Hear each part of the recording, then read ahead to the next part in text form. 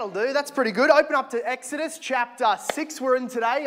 I'm Tom, if I haven't had the pleasure of being able to meet you yet, or if you're visiting, I'm the preaching pastor here, and it's my honor and privilege to go line by line through books of the Bible and unfold the gospel and the word of God for us. If you're looking for a church, I hope you feel very welcome and learn a little bit about us. We're Bible-loving, gospel-preaching Christians here. Amen? If you don't know the Lord Jesus Christ as your Savior, of course, you're so welcome. We're glad you're here. We're praying that you give your life to Him and have your sins forgiven today in the power of the blood and the gospel of the Lord Jesus Christ.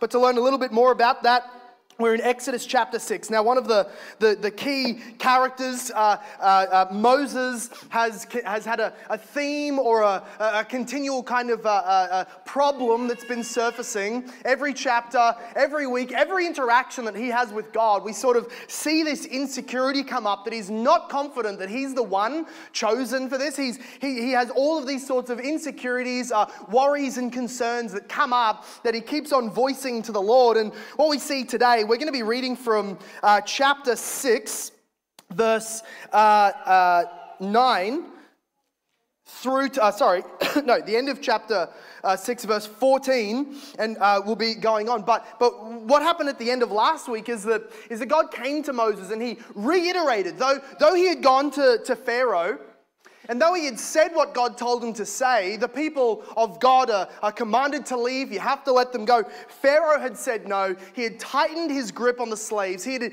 increased the affliction of the slaves and started killing them off more and more, so that the Israelites now did not see Moses and Aaron as their heroes, but as a curse to them, the cause of the increase of affliction. And so here's Moses and Aaron terribly disheartened, and God reappears to Moses in his prayer and reiterates the promises of salvation, the unconditional I will statements of God's gracious covenant. He reapplies them to Moses and says, I will be the God of these people. I am the Lord God Yahweh, who is from beginning to end, and I will save them according to the promises that I made to Abraham, Isaac, and Jacob. But it says in verse 9 of chapter 6, Moses spoke to the people, but they did not listen to Moses, because of their broken spirit and harsh slavery. So it's quite a roller coaster. He had a down point. We thought he was going to come back to the Lord and just get slingshotted back into success. And yet he goes to them, and yet again, they're rejecting him. And then he also, in verse 10, expresses his own lack of faith. The Lord said to Moses, go in, tell Pharaoh, king of Egypt, to let the people of Israel go out of his land.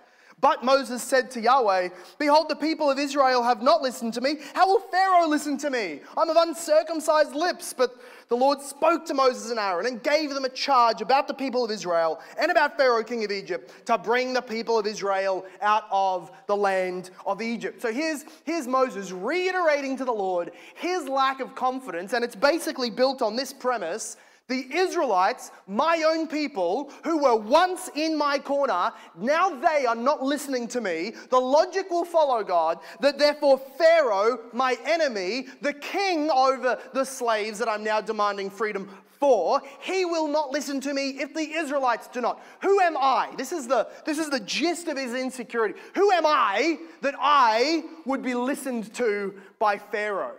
And today we see God come in multiple ways through the genealogy. Yeah, we got a genealogy to read today. One of the fun parts of Scripture, okay? This is where you really test your doctrine of tota scriptura, whether you read it all and love it all. Genealogy, through his empowerment of miracles and through his reiteration of God's commands, we're going to see God come in and re-establish Moses as God's chosen servant. As Moses asks, who am I that they should listen and that Pharaoh should listen? God in effect says, you are my chosen one, you are my obedient servant, and you have my power with you. So let's look at chapter 6 and verse 14, and this is the reading of the word of God, the only true living God. These are the heads of their fathers' houses, the sons of Reuben, the firstborn of Israel, Hanok, Palu, Hezron, and Carmi. These are the clans of Reuben. Now, the sons of Simeon, Jemuel, Jamin, Ohad, Jachin, Zohar, and Shaul, the son of a Canaanite woman. These are the clans of Simeon. These are the names of the sons of Levi, according to their generations. Gershon, Kohath, and Merari, the years of the life of Levi being 137 years. Now we've gone through 3 of the sons of Israel. Now we get to the 3rd, who is Levi, and we don't start listing the rest of the sons. We start going into Levi's own genealogy. Verse 17, the sons of Gershon, Libni and Shimei by their clans. The sons of Kohath, Amram, Ishar, Hebron, and Uzziah. If you're pregnant, like I know most of the church couples are, you're looking for names? Right here. The years of the life of Kohath being 133 years. The sons of Merari, Mahli and Mushi. These are the clans of the Levites according to their generations. Amram took as his wife Jochebed, his father's sister. And she bore him Aaron and Moses, the years of the life of Amram being 137 years. The sons of Ishar, Korah, Nepheg, and Zikri. The sons of Uzziel, Mishael, Elzaphan, and Sithri. Aaron took as his wife Elisheba, the daughter of Aminadab, and the sister of Nashon. And she bore him Nadab, Abihu, Eleazar, and Ithamar. The sons of these are the clans of the Korahites. Eleazar, Aaron's son, took as his wife one of the daughters of Petuel, and she bore him Phinehas. These are the heads of the fathers' houses of the Levites by their clans. Okay, I deserved an applause. That's all right. We'll keep going. Verse 26. These are Aaron and Moses, to whom the Lord had said, bring out the people of Israel from the land of Egypt by their hosts. It was they who spoke to Pharaoh, king of Egypt, about bringing the people of Israel from Egypt. This Moses and this Aaron. On the day when the Lord spoke to Moses in the land of Egypt, the Lord said to Moses, I am Yahweh. Tell Pharaoh, king of Egypt, all that I say to you. But Moses said to Yahweh, behold, I am of uncircumcised lips. How will Pharaoh listen to me? That's just recap. It's repeated now at the end of the genealogy. Chapter 7. And the Lord said to Moses, see, I have made you as a god to Pharaoh, and your brother Aaron shall be your prophet. You shall speak all that I commanded you, and your brother Aaron shall tell Pharaoh to let the people of Israel go out of his land. But I will harden Pharaoh's heart. And though I multiply my signs and wonders in the land of Egypt, Pharaoh will not listen to you. Then I will lay my hand on Egypt and bring my armies, my people, out of Egypt, the children of Israel, out of the land of Egypt by great acts of judgment. The Egyptians shall know that I am the Lord when I stretch out my hand against Egypt and bring out the people and Israel from among them. Moses and Aaron did so. They did just as the Lord commanded them. Now Moses, speaking of age here, Vic, was 80 years old, and Aaron was 83 years old when they spoke to Pharaoh. Then the Lord said to Moses and Aaron, when Pharaoh says to you, prove yourselves by working a miracle, then you shall say to Aaron, take your staff and cast it before Pharaoh, that it may become a serpent. So Moses and Aaron went to Pharaoh and did just as the Lord commanded. And Aaron cast down his staff before Pharaoh and his servants, and it became a serpent. Then Pharaoh summoned the wise men and sorcerers, and they, the magicians of Egypt, also did the same act by their secret arts. For each man cast down his staff, and they became servants. But Aaron's staff swallowed up their staffs, and still Pharaoh's heart was hardened, and he would not listen to them, as the Lord had said. May God bless to us the reading of his own powerful and inerrant word in our midst this morning. By the genealogy, right, and this is our first section of reading this morning. By the genealogy, we learn that Moses and then secondarily Aaron, who is his prophet and his older brother, what is being communicated to us in this section is that Moses is the chosen servant of God. Genealogies serve many different purposes in Scripture. They're all over the place. A few of them few of the purposes for which genealogies are given, which come through even in this passage today. Firstly, and this is for you to just remember next time you're reading your genealogies, search for these meanings. One of them is to introduce someone's background, a bit of a context about who they are to the people who are reading. This situates them as a true member of the people group. And so hence Aaron and Moses, their genealogy goes all the way back up to Levi, the very son of Israel. So in other words, what they're hearing is the people of Israel hear the genealogy of Moses and Aaron. And remember, at the point that this is being written is when they are in the desert. They've been saved from Egypt. And here they are, Moses and Aaron are their leaders. It's at this point that the context comes to them. Who are our leaders? This Moses and this Aaron, who have been sent to speak to us, and this genealogy shows to them they are true, full-blooded Israelites. They are sons of Jacob, who was later named Israel. They are the sons of Israel. The sons of Israel are in order, as we said, up until Levi, and then it goes straight into Levi's own family. But there's a second reason that God often gives these genealogies, and that is also not just to put the leader or the person, the main subject of the genealogies into context, but also to connect the person to the hearers and the readers. And so here what we have today is that God is telling the Israelites that these men are your brothers. By the way that he has so done this genealogy, coming right from the sons of Israel downwards, he has so listed it that there is not a single person in all of the land of Israel that does not have at least one common ancestor and family member to Aaron and Moses. So again, this is binding the Israelites back to their leaders, Moses and Aaron, by reminding them they're true Israelites, they're related to you, they're not others, they are not the enemy, they are in fact one of you. A third reason that God gives genealogies is to highlight the fallen nature of family trees, right? Every family tree has some nuts in it, has some pretty rotten fruit. It's the case in every genealogy in Scripture, and your family lines, my family lines, absolutely. You can go back and you don't have to go many generations before you start finding immoral people or people that you didn't think really deserve a place in the Hall of Fame as a grandfather or a great-great-grandmother to the great heroes of the Bible. We learn this in King David's genealogy. Just as in Jesus' genealogy, there is some real rotten fruit in that line.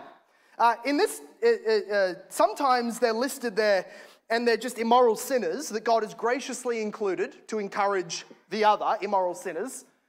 Sometimes, though, they're just people that you would think are outsiders, often Gentiles. And so we see this even in the early generations of what is listed today. Back in, let's find the verse so that you can see it. The Canaanite woman is listed in verse 15. The son, one of the men here is listed as the son of a Canaanite woman.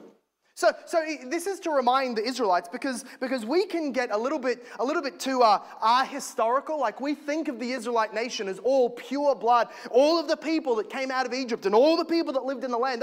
They were just full true-blooded Israelites, and it just wasn't the case at all. The people that go out of Egypt, we're going to see soon. I believe it's chapter 12 tells us they go out a mixed multitude. Egyptians go with them. Other slaves go with them. All sorts of mixed nationalities go in them to form this body that is the sons of Israel. And so they're being reminded here, though yes, the Moses and Aaron are yours and you're all full-blooded Israelites, and yet remember that not the entire line of Israel is this pure, clean Jewish bloodline. We remember that King David's grandmother was Ruth. His great-grandmother was Ruth, who was a Moabite. We remember that in Jesus' genealogy, he shares David's great-grandmother. However, in this situation, we also see a bit of a shady... Look at verse 20. This is one of the reasons that genealogies are given, is just to be very honest and frank about some of the shady things that have happened in family pasts. And in verse 20, Moses' father, Amram, godly man that he was, the Levite, went and took for himself his father's sister, old Aunt Jochebed. She made a great apple pie, and he decided to put a ring on her finger. Now we might read that and go, just hang on. gag a little bit, come back to the text, reread. Some commentators have sort of looked at that and go, I think the word aunt was written down wrong and the scribes meant sister. That's not a good argument. That's just trying to help our own stomach. No, this guy married his auntie. Let's remember, the ages are all over the place. So his auntie may well have been younger than him. Can't promise that, but let's poise that as a possibility. But maybe even more biblically, your argument is that's a sin. They're commanded in this very book that you are not allowed to take for yourself a direct relative. You're not allowed to marry your father's sister. That's a law, but it is not a law at the point of Amram's taking his wife. A law has to be given, spoken by God, either in the conscience or in the word of God. A law has to be given for the act of breaking it to be considered a transgression. The book of Romans tells us this. Where there is no law, there is no transgression. I mean, let's go all the way back to Adam and Eve's kids. Who were they marrying? All right, think about that. That's often used as a bit of an argument, like your creationism, it's so wrong because who are the children marrying? I'm like, the fact that it's a bit gross for us is not a logical argument against the biblical account of creation. It was different back then in the sense of the gene pool being less shallow. It was not yet a law. It would become a law in order to protect and purify the family lines, and yet at this point, not a problem, but it's just there. It's right there. He married his auntie. That's in the genealogy. Family trees are a little bit warped, filled with all sorts of nuts. Verse number 4. One of the reasons that God gives us genealogies is to bring the story into the present day. It's to sort of, for the modern day readers who came out of Egypt, the Israelites, they're hearing this enormous genealogy, and it's going to end in their own day. So one of the people that he lists here is Korah and the Korahites. Now that's listed because for the people who are here listening to the book of Exodus being read to them for the first time, they know Korah. They know the sons of Korah. The Korah and the people around him are the people who rebelled against Moses because they claimed we're cousins to Moses. We're on the same line as Moses from the patriarchs. So I as Korah have a genuine ability to lead just as much as him. And in his rebellion, in his egalitarianism, claiming that there should not be hierarchy, who's Moses? Well, Moses was God's chosen servant. And for standing up and blaspheming God by calling down God's chosen anointed servant, Korah was destroyed in that rebellion. We read that in the book of Numbers. Or another person that is listed here is in fact Phinehas. Phinehas is a guy who is in the couple of books that make up the Pentateuch. He's quite a hero. He's a boss. He gets to have extremely privileged responsibilities in the temple. He's favored. He's blessed. All these things. And one of the things that we see him do in modern nomenclature, we call this guy based. Right? He's an absolute champion for the Lord. And at one point, now this is in the future, but remember, for the people receiving the book of Exodus for the first time, this is their modern day. They hear listed in this genealogy Phinehas. They're looking around, they're all nodding here. Yeah, we know Finney. Oh yeah, we love that guy. Because he was the man who, when the Moabites and the Israelites were committing fornication and idolatry on the border of the land of Moab, he took and God was sending a pestilence and a plague to punish them, and his wrath was burning, and the people were lamenting for their sins, and through the pews, like imagine it now, somebody just stands up in the middle of the service, goes and grabs somebody else's wife. They sort of wiggle off through the pews and walk while you're all praying and singing to the Lord. And then in the back, they go and do immoral acts. That's what happens. Now, he didn't stand around awkward like the rest of the people did. He went and grabbed himself a holy spear for the Lord. And it says that he drove them both through both of their bellies. Now, what do you have to be doing if in one shot you can get both people's bellies?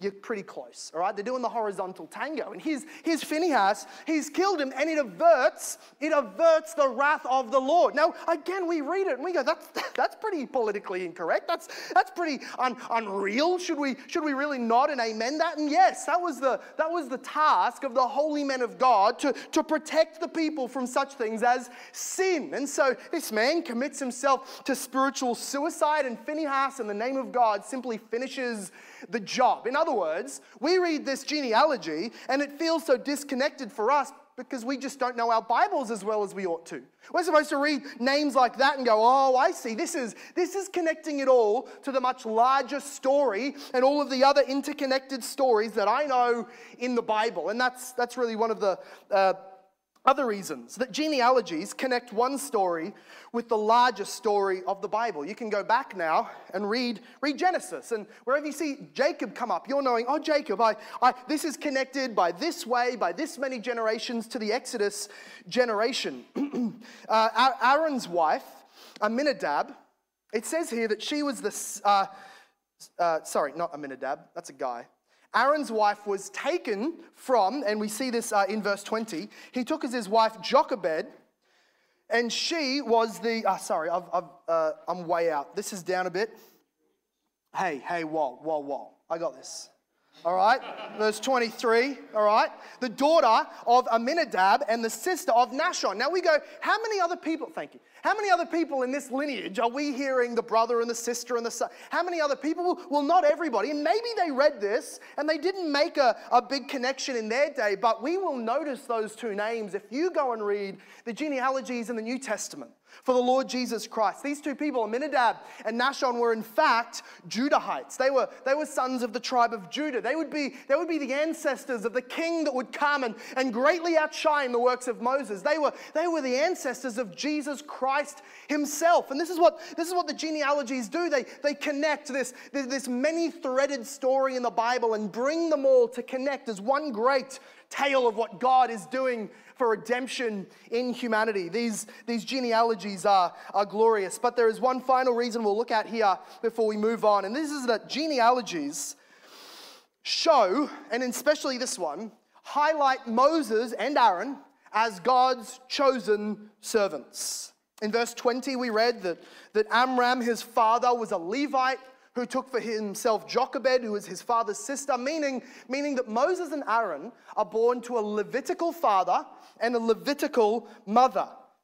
Now, if that doesn't make a whole bunch of sense for you, and I don't blame you, it's that the Levites were the chosen race, the chosen tribe to be the priests and high priests within the service of the tabernacle and the temple. They had the unique privilege of not getting land, not getting their own cities and whatnot, but rather being holy unto the Lord in these holy cities and being servants of God in worship. So, if we think now of Moses, the question arising, who's this guy that he is the leader? Maybe Moses asking of himself, who am I, Lord, that they would ask and listen to me and obey what I say? Who will be Pharaoh to listen to me? Who am I? Here's God saying, you are a priestly, chosen servant. You are one that has a unique privilege and capacity to be near me and to access my presence. But furthermore, he's also a prophet.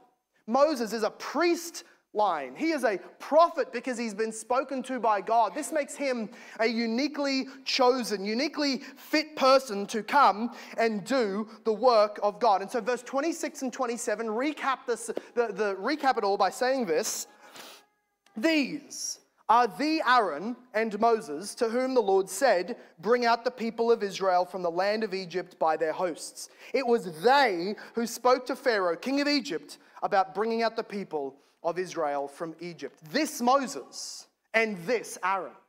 It comes down to a point here that we're supposed to see. This is all highlighting that Moses is the chosen servant of God for this very moment to rescue Israel from Egypt. The chosen one from a chosen line and a part of a much bigger story. We can go on. The second thing that we're going to see in verse 28 and onwards is that Moses was also, and the reason he could be confident was because all he was required to do was be God's obedient servant. Why should the people listen to him? Who is he? He is God's obedient servant. Look at verse 28. On the day when the Lord spoke to Moses in the land, the Lord said to Moses, I'm the Lord. Tell Pharaoh, king of Egypt, I am the Lord. Tell Moses, king of Egypt, that I say to you. But Moses said to the Lord, behold, how am I of uncircumcised lips to be listened to by Pharaoh? Verse 1 of chapter 7, the Lord said to him, "See, I have made you like God to Pharaoh, and your brother Aaron shall be your prophet. You shall speak all that I commanded you." This is the reiteration that God's giving him. You are way overthinking this task, Moses. You've got one job. Use your pegs, walk, open your mouth, don't come up with anything. He has not been asked to be clever, to be engaging, to be relevant, to be cool, to be imposing, to be intimidating. He doesn't even have to come up with his own speech. Literally all his job is to do is to walk in, whisper words to Aaron, and Aaron simply repeat verbatim what God told to Moses into the mouth of Pharaoh. Now then they get, well, what about the results? What then do we do? No, God's told them. It's going to fail. Pharaoh's not going to listen. Aaron, Pharaoh's not going to listen to you. He's going to harden his heart. That's not the point. All your job is to be bearers of my word. How quickly the church falls into this same mistake. We want to be relevant. We want to reach the people. We want to bring them in. We want to lead the move of God. And how can we be clever? How can we be relevant? How can we do things in such a way that is cool and engaging and keep the people coming on in? Anything, it seems, anything other than simply speak the words that God has given us. You want to know the definition of folly? You sit in on a church leaders meeting who are trying to figure out how to be relevant to the culture. The idiocy that has come up, the things that they invent in order to try, is it the pastor's clothing? Is it how do we entertain the people? Do we have the sermon series based on the hit movies that have just come out? They're smoothing over the hard parts of Scripture. They make it all about acceptance and inclusion and love. The sacraments are mistreated. They're thrown out the window, maybe entirely neglected. Anything other than the Bible and all that it says. They'll try literally anything else. But the key to a faithful church is simply this: get back to the word that God gave us. You you know how crushing the weight is? If it's up to you, how clever you have to be, how silly, how novel, you have to keep on coming. But friends, if we just realize this, that God has invested his word as the deposit given to us, to be that which is spoken to the salvation of souls, to the growing of the church, to the extending of the kingdom. How simple the task, not easy, but terribly, terribly simple. Would God not grab his bride today and simply remind her, get back. Simply speak the words that I gave to you. The Bible, I've heard it said, the Bible is timeless, so it is always timely. It always has the words for the moment. It always has what will speak into our culture. It will always be entirely and infinitely relevant because it is a timeless book spoken from heaven by God for all time. So, with Moses, what confidence can he have of any mission success? Well, none if he abandons the words given to him by God. But every confidence if he simply speaks the words given to him. And it is actually promised with success. Immediate apparent failure, Pharaoh won't listen, but ultimate long-term success. Look at the end of verse 2. And your brother Aaron shall tell Pharaoh to let the people of Israel go out of his land. But I will harden Pharaoh's heart. And though I multiply signs and wonders in the land of Egypt, Pharaoh will not listen to you. Then I will lay my hand on Egypt and bring my armies, my people, the children of Israel, out of the land of Egypt by great acts of judgment. The Egyptians shall know that I am Yahweh, when I stretch out my hand against Egypt and bring out the people of Israel from among them. This is what God is promising to him as verse 6 goes. Moses and Aaron did so. They did just as the Lord had commanded them. That was their secret. It was simple obedience. Verse 7, now Moses was 80 years old and Aaron 83 years old when they spoke to Pharaoh. Did you notice all of the I wills again? God in this section is not saying, Moses, you're going to do this, and here's all amazing things that you're going to come up with, or if you guys do this, then I'll make good. He simply says, I will. This is what is going to happen. Pharaoh will be hard, but I will be strong, and I will destroy their armies. I will destroy all things that are set up against me. It is God's fight. Moses is being told very clearly, get out of that way. How God loves to humble his servants as long as they think they have anything to offer in the fight of God. He just eradicates any self-confidence that Moses could have. He gets rid of all of the self-pride and self-sufficiency in his church, in his preachers, in his missionaries, in any of his servants, because we are useless as long as we think something of ourselves. He's God.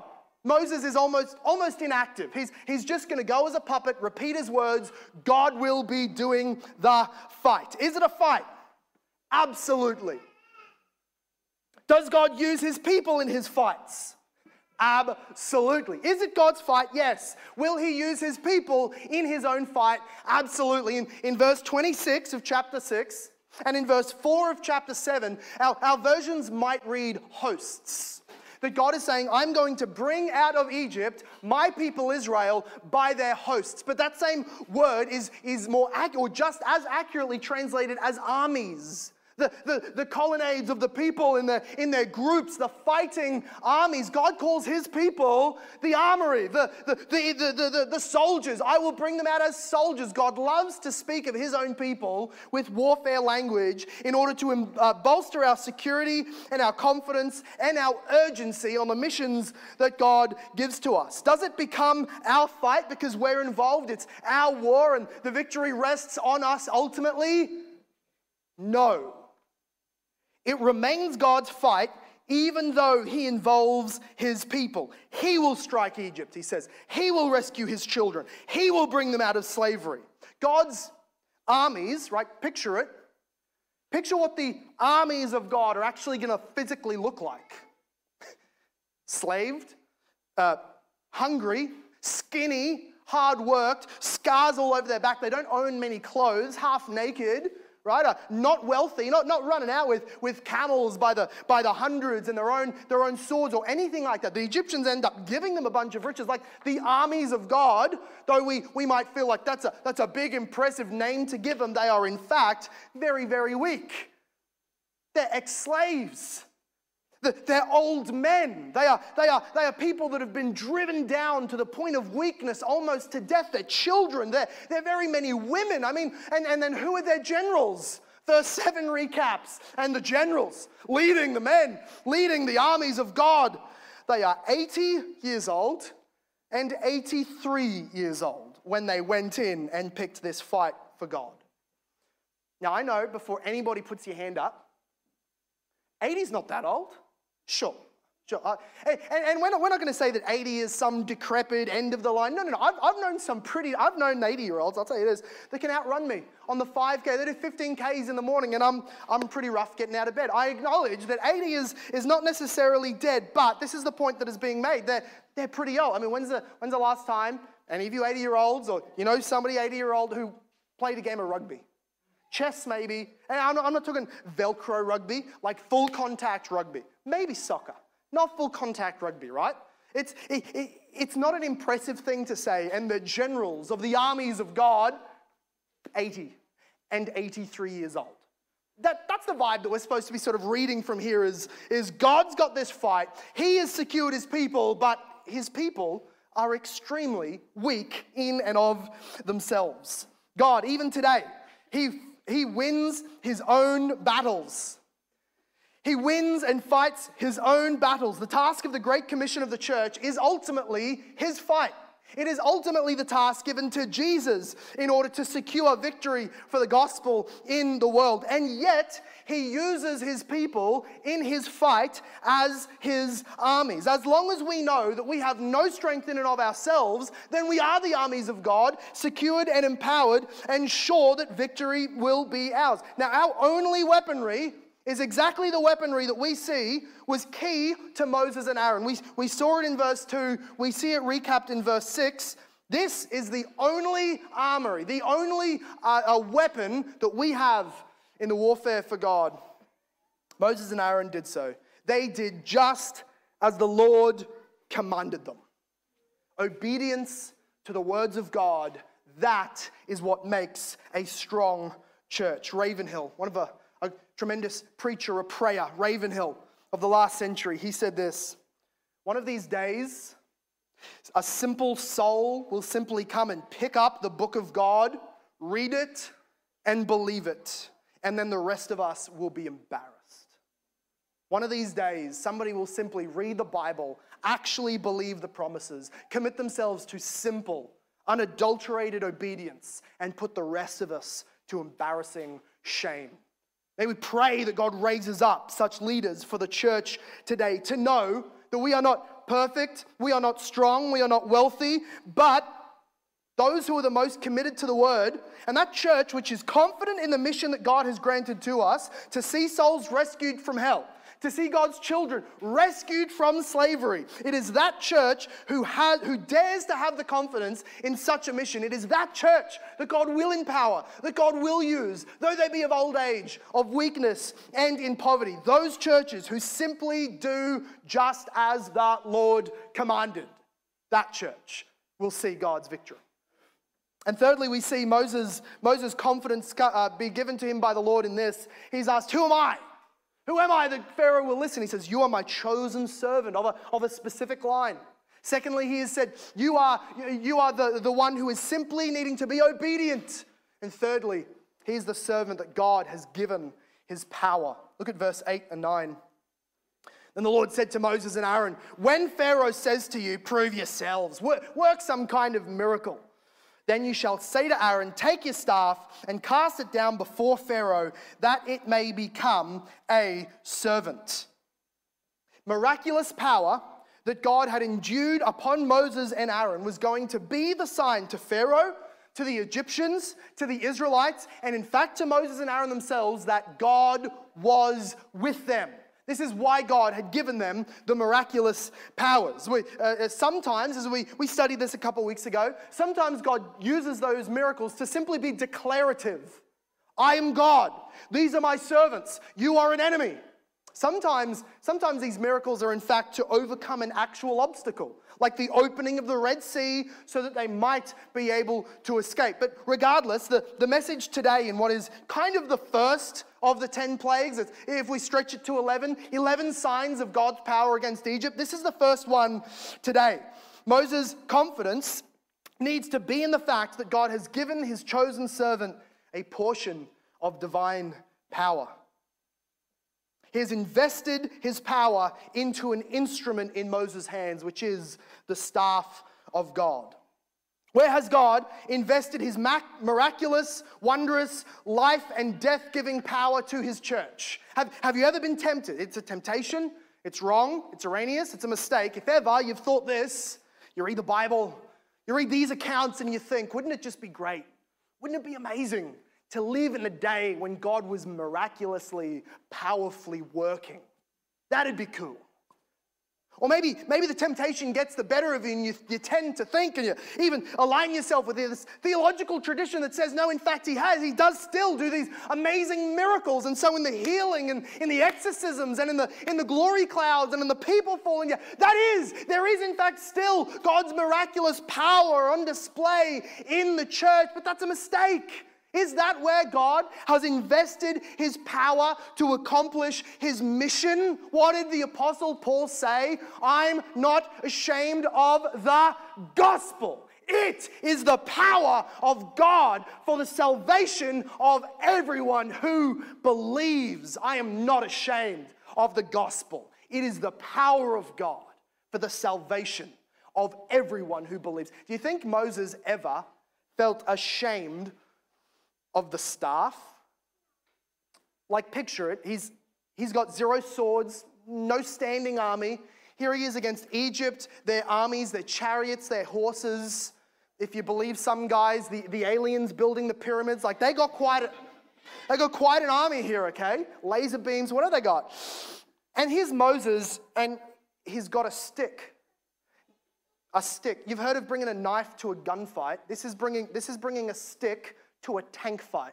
This is all he's got. This is the simple little thing that God has invested his power into. Whenever he brought it out in the face of Pharaoh, do you think he got mocked? Do you think sort of God, oh, that's real scary. That's a good weapon you got there, little Moses. Did you make that yourself? You break that off a little twig next to your clubhouse? Here's Moses, and he's just standing with one stick in his hand. But the power is the fact that God has invested in that staff his own redemptive, saving power for his purposes. So it is with the church of God. As she's been sent out, and we look on our opposition, political entities, totalitarian tyrants, enemies, the demonically empowered false religions, thousands of people groups to convert, the strength of sin that enslaves people and has such a taste that keeps them going back to it. I mean, what is the power that the church has been given to be able to overcome the power of every one of our enemies? It is the power of God invested in the preached gospel. Moses had no power, had no tool, had no instrument except for that which God had given to him. He was not allowed to go in of his own strength to do his own thing with that staff, but he was commanded to do as God commanded him with it, and so with the church. Well, we have no other strength, no other power but the preaching of the gospel, which is the ability to take souls out of death, to take souls out of the grave and give them new life in the Lord Jesus, to break the bondage of sin and shame and make them children of God, filled with his Spirit. There is no power given to the church like the preaching of the gospel. It is the power given unto us. We need not be clever. We need not be ashamed of our weakness. We need not to grow fearful in the face of our enemies, but rather trust in God. This is our power. We have no relevance. We have no power, success, no chance outside of our commitment to and proclamation of the death of the Lord Jesus Christ in our place, his resurrection, and his enthronement at God's right hand. Adoniram Judson was a missionary to Burma, and he in his memoirs, he was preaching to these Burmese, these Buddhists, who as he's explaining the power of the immortal being who has made all these things. And listen to what he says. That mighty being who heaped up these craggy rocks and reared these stupendous mountains and poured out these streams of water in all directions and scattered immortal human souls throughout these deserts. He is present by the influence of his Holy Spirit and accompanies the sound of the gospel with converting, sanctifying power. This same God who parts the Red Sea, this same God is in our midst and present with the church and accompanies the preaching of the gospel with his Holy Spirit to sanctify us, to bring us further into our righteous living and to save souls headed for hell. This is the power of the church. Look at verse 10. Verse 10 tells us that in their obedience, Moses and Aaron went before Pharaoh. They did just as the Lord commanded. Aaron cast down his staff before Pharaoh and his servants, and it became a serpent. Now, a cool little thing, reading this in the commentaries this week. That word is not the normal word for snake, nor the normal word for cobra. It is the normal word for crocodile. All right? As an Aussie, I'm picturing Aaron here in his khakis, in his akubra, wrestling this thing. Right, this is the Steve Irwin apostle that I'm imagining. But here's this word, could be crocodile, because one of the highest gods that the Egyptians worship was the god of the crocodile who gave life and all these other things. Now, because of the use of the word later in the story that is definitely referring to a snake, we know it's not crocodile, it's snake, but it's this powerful snake. It's this serpent. Sorry, it's not the crocodile. I wish it was. But here it is, a serpent. Aaron throws down his staff. It turns into the serpent. And we see that by the demonic power of the magicians, the demonic power of this false religion, their own gods, the Egyptian gods empowered the magicians. Those gods were truly and nothing more than demons with masks on, trying to take for themselves the glory that belonged to God alone. And their servants were able to mimic this miracle. But what does God do? As the enemies pretend their own power in verse 12 and 13, this becomes a parable. This scene right here becomes a parable for the rest of the book of Exodus. 12 and 13. Each man cast down his own staff, and they became serpents. But Aaron's staff swallowed up their staff. Still, Pharaoh's heart was hardened, and he would not listen to them, as the Lord had said. At this point, the magicians of Egypt do their miracles, but God swallowed them up by Aaron's staff. This is a parable for the rest of the story, because what does it say at the end of Exodus 15 when Pharaoh's armies chase down the Israelites into the Red Sea? It says that the Red Sea has swallowed them up. Egypt and his armies. This is so offensive to Pharaoh, right in his face. Remember what is on his head? A cobra on his headdress, to show the divine snakely serpentine power that was his. And so this scenery of a snake eating the other snake, this is the equivalent of walking straight into the Oval Office of America and burning the flag. One commentator said, this is like taking a bald eagle and wringing its neck and throwing it on the president's desk. I won't mention that. That's far too graphic for us today. It's like walking into the CCP in China and defacing the statue of Mao right in front of Xi Jinping. Right? This is so offensive, right in his office, right in the holy place of the Egyptians, swallowing up these snakes. But it was sending a very strong message. We read the godly line, the genealogy of God's children that brings us to Moses and Aaron. And so Moses and Aaron are these representatives of God's people, the godly line.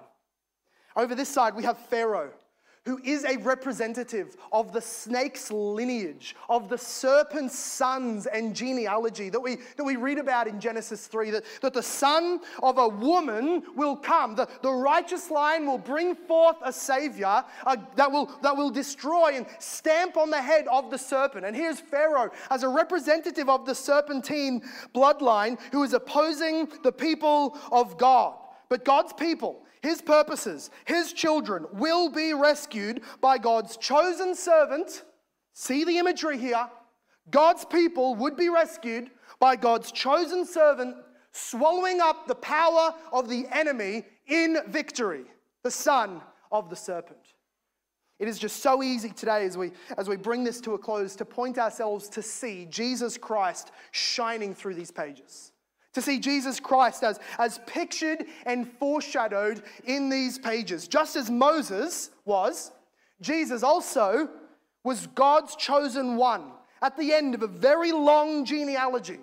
He was born of Judah, not of Levi, because his priesthood came from heaven, but he was born from Judah, which was the kingly line, so that he could rule God's people and be born as our Savior. Secondly, just as Moses was commanded to do all that God commanded him, so Jesus was sent to obey all that God had commanded. And he came and he spoke everything that God had given to him. And he came and he did everything that the law commanded. That was the perfectly obedient Savior, the Lord Jesus Christ. And thirdly, just as Moses was empowered with miracles, so Jesus was empowered with the Holy Spirit to do mighty miracles, to prove that God was with him, to prove that God had chosen him, to prove that he was the great prophet, the great priest, the great king, come for the salvation of God's people from their sins. And just as Moses and Aaron's staff swallowed up the other snakes in victory, so Jesus came to be the one who would crush the head of the serpent in victory. He himself, we are told from the prophecy in Genesis 3 and the accounts in the Gospels, that Jesus, though he came to destroy the enemy, would himself be wounded. He did come. He was taken and arrested and thrown onto the Roman cross and beaten and whipped and mocked and spat upon, beard plucked out. He was mistreated, and yet he told us, no one takes my life, I'm giving it. Willingly Jesus came. Willingly Jesus suffered under the wrath of God and died so that our sins could be counted to him and our sins could be buried in a finished payment. But what did Jesus do then? Laying under the power of death, that power, that enemy that would destroy all of God's people unless there was an atonement. That enemy that had destroyed and killed everybody that had ever lived, that great enemy of death, after it had swallowed Jesus whole. By his glorious and triumphant resurrection, he swallowed death whole and left it dead in its own death. Dead Death is dead in the grave of the Lord Jesus Christ, in that shallow, hollow grave in Jerusalem. And so Paul says in 1 Corinthians 15, death is swallowed up in victory. Oh, death, where is your victory? Oh, death, where is your sting? Thanks be to God who gives us the victory through our Lord Jesus Christ. To everybody who believes on the Lord Jesus Christ, even if today is the first day you've heard his name, if today is the first day you've ever heard of the gospel of Jesus, if you trust in him, he will save you. There is no sins that can condemn you. There is no enemy that will destroy you. There is no power that will keep you from God's salvation and eternal life. Death is powerless. Your sin is established as paid for, and Satan has no grip on you. Today, repent of your sins. Turn away from those things that you've given yourself to over and over and over again, and trust in the Lord Jesus Christ, the one true, chosen, empowered servant of God. And church, never for a moment worry that God's purposes in the world will be swallowed up by the enemies. He will be victorious to save his people. Let's pray. God, as Moses was driven to pray, as Moses was driven to hopelessness, he was driven to pray because he knew there was nothing he could do. His hope in himself and his own cleverness and initiative had run dry. And I pray, Lord God, that as a church, our own trust, our own pride, our own self-sufficiency or thoughts of our own innovative acts would simply run dry, as we would know that we are old from sin. We are aged with powerlessness. We are former slaves. We have nothing in and of ourselves to boast of or to bring about a victory for the gospel, but we humble ourselves and say, Lord God, would you please make good on your promises? Would you please use us as your armies as we humble ourselves to obey your law and preach your gospel? Father God, would you give us as a church no hope, no power, no confidence except for the preaching of the gospel in clarity. And God, for us as individual souls, who know that one day we will face judgment, who know that we have lived lives filled with sin that are powerful and sufficient to condemn us forever. Lord God, would we find in Jesus Christ his death in our place, his resurrection, triumphing over death, would we find there our confidence that we have no other hope, we have no other plea except for Jesus, that he died and that he died for me. Father God, would that be our whole life, our whole obsession? And may those who are still enslaved to sin today, those who have maybe come with a family member, maybe come for the first time with a friend, or who have been going to church for years and years but never known themselves to be in the Lord Jesus truly and savingly, today, would you save them from their sins? Would you give them that simple rest to trust in Jesus to save them? And Lord God, the confidence that you will sort out everything else. They need not worry, but trust in Jesus for salvation today. We know not when we will die. Father God, would you give us that faith that comes from a new heart to believe in the Lord Jesus Christ? Everything is for your glory, and so we pray to that end today, God, in the name of the Lord Jesus Christ, our Savior. And everybody said, amen. This sermon was preached at Hope Reformed Baptist Church in Logan, Australia. For more information about our church, visit our website at hoperb.church. If you have been blessed, please leave us a review wherever you listen. We pray this message has been used by God to grow and encourage you in your Christian walk. Thank you for listening. Soli Deo Gloria.